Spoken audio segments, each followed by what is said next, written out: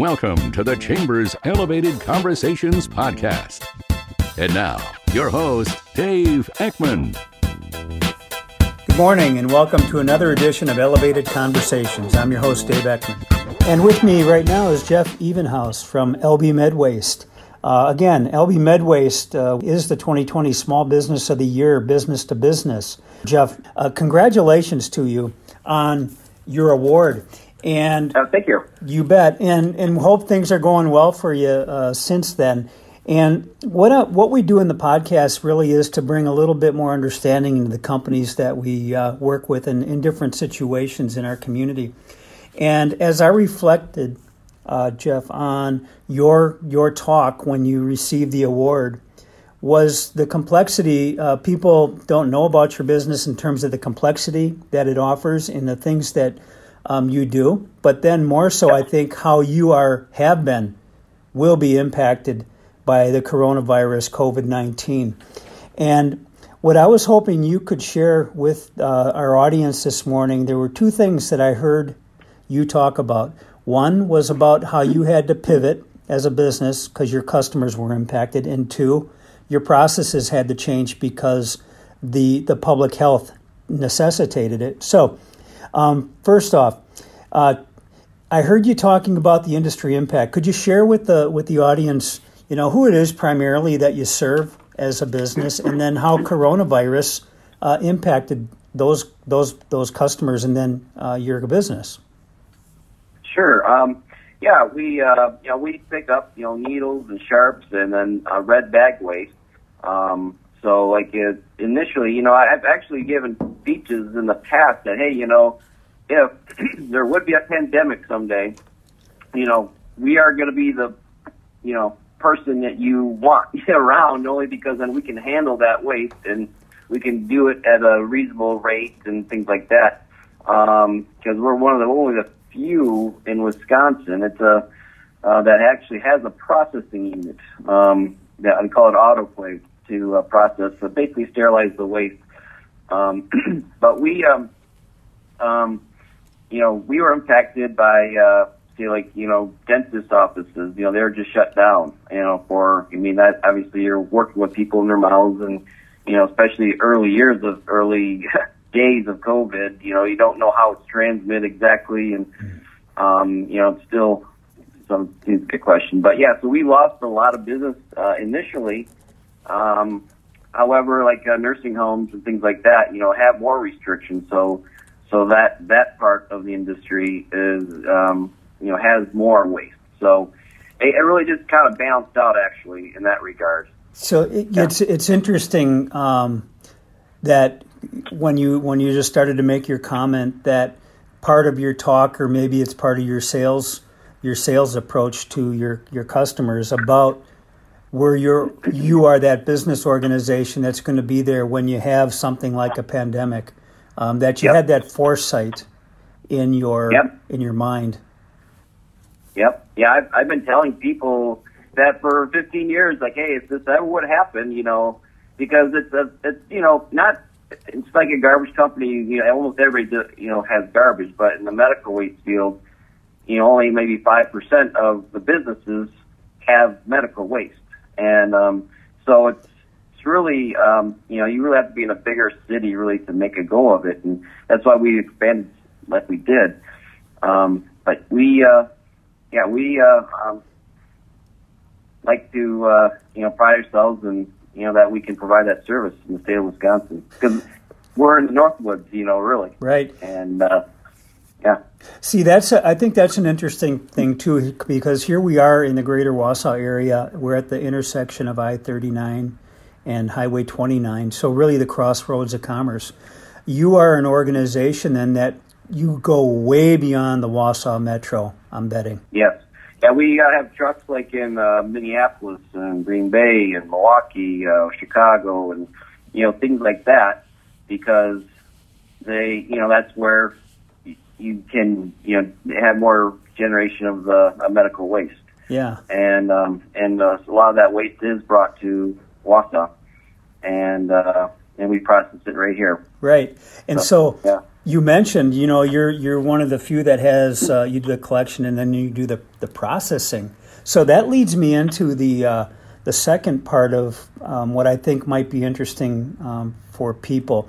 Now, you mentioned the word autoclave. Now, when I was in the Army, I was a medic, and I would have some tied responsibilities to making sure that cleanliness and sterilization, and we had a very small autoclave for surgical instruments, things like that. I got to imagine you've talked about your process change with autoclaving. Maybe you could share with the audience as to what changed, and what's an autoclave look like? How big is it? Well, actually, as far as change, we haven't really changed the process. Processing medical waste is highly regulated. Lots of regulations involved. So we really haven't changed the process really in that regard. It's just people maybe now more aware that there's companies like ours out there that can do it. An autoclave, they comes in all shapes and sizes. So you have a door on the one side that's just a lot of steel involved. You get a lot of pressure and heat inside, and for a lot of minutes, and that just basically kills the germs. Right, and you really had with COVID. Did you have to take it to the nth degree? That no. Things, or what is that something you always do? Actually, the COVID virus is actually easy to kill. It's just you just don't want to obviously get the COVID virus. You just don't want to get it, But it's not it's just it runs in the family of of flu. So it's not a hard. There's some viruses out there that maybe it is harder to kill, but the COVID virus is not a hard virus to kill. It's just it just needs to be put in the autoclave and taken care of that way. Okay. Then it was interesting because remember when I was out with you that day when we were naming the recipients, that my next stop was out at Wausau Smiles, the dental office, of which you conveyed to me your customer, and then when I talked to Dr. Bouchon about an hour later, he spoke highly of you and your service, and so I think it's interesting that you were a recipient, and also Wausau Smiles was a recipient. That the connectivity in the supply chain was really ironic. And we've been doing a lot of dentists in the area too, so It's really kind of neat. And just so we let the audience know, you're a family-owned company. Let's just give them a real quick history as to the startup and where you are today. My dad had a garbage company, LB Trucking, which serviced the Greater Wausau, but he had 100 employees before he sold it. But he's in Stevens Point, Green Bay, Minocqua, and those surrounding areas, and so he ran that for 25 years and sold it in 2000. But in 1989 is when all the rules and regulations came out with the medical waste, and so someone came to him and said, "Hey, you should start this, and this have a need," and so he basically started it, and in 1989, and it was actually really slow going, but at first, and that's how the medical waste. But basically, I believe it was 1976 is when he started doing the garbage, and so so I worked for my dad for 15 years, and part of the LB flag. And then they started LB Recycling, and I believe 1989, or in that area. And then they started the medical waste. So there's just been a lot of different companies, carrying the LB flag, and so I've worked for LB for my whole life. I'll be darned. Yeah, that's a good story. And so I should say that since my dad, I basically took over the company of LB Medwaste in 2005. So my dad owned it before with some investors, and then I took it over, and now I own it. That's terrific. That's terrific. Yeah. I love it. It's fun to learn about family businesses, and you've adapted into a new environment. And so congratulations to you. Yeah, thank you. So closing out, when I was talking to you and you were sharing your story with at the awards program that we held virtually, I noticed medals hanging behind you. Yeah. Why don't you share with me and the audience what those medals are all about? Well, about 4 years ago, I got involved in, I was like, hey, I needed to do, but more, I was going home and, eating potato chips in front of the TV, and I started doing CrossFit. So I've been doing some CrossFit, and then I got involved in Spartan races. And so I just really enjoyed doing these Spartan races. And I've been doing like 3 each year, 5 mile, an 8 mile, and a 12 mile. And they call the 12 mile the beast. So yeah, you gotta be prepared. But I just loved doing this CrossFit and then doing these runs.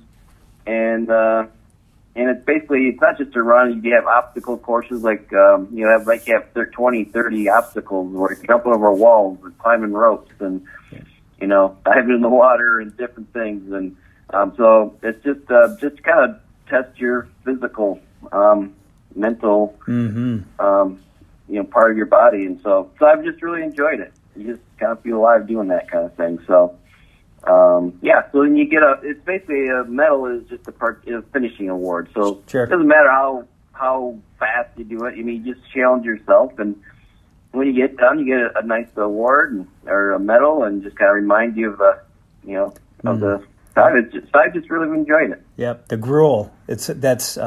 I've done some of those races, but and I don't think people understand that really is a growing sport. Yeah, it is. Yeah, they've grown a lot, and I mean, there's other types of them like that out there, but yeah, it is, and it's like a lot of times you'll have friends, you'll get together and you do it, and just you test your body and you build friendships and meet people that you haven't met before out there. Right. Are you an iron? Do you do Iron Bull at all? I do not. I do not. All right. Yeah, that's something that we have in the community now. It's an extreme race where they have a 50K and a 15K trail run up and down Granite Peak. Grueling in itself. That sounds like fun. I did do the Ragnar one race down 9 Mile. That's right. I enjoyed that. Okay. Well, yeah. Jeff, thank you for your time this morning, Jeff Evenhouse, LB Medwaste. We appreciate you spending some time with us in the audience, sharing your story. And we hope you continue to march forward in big ways as we move through this pandemic. And thank you again for your time. Absolutely. And if I could just mention one thing, we also do that we added on is we do document destruction. So that's something that we can do locally where a lot more people have that service. And I wanted to mention 2 people that I didn't mention before, Jim Bleekstra and Paul Jasinski. Jim Bleekstra was our first driver back in 1989. Sure. And then Paul Jasinski also. And then both those guys worked like 10 years. And so they were kind of pioneers. But I had to mention those. I didn't mention those 2 the last time. So, thank you very much for having me. You bet. I'm glad you did that because that's really important to acknowledge the people that help you to get you where you are today. So I appreciate you doing that. Absolutely. So thank you very much. All right. Thank you very much. Okay. This podcast episode is a production of the Greater Wausau Chamber of Commerce.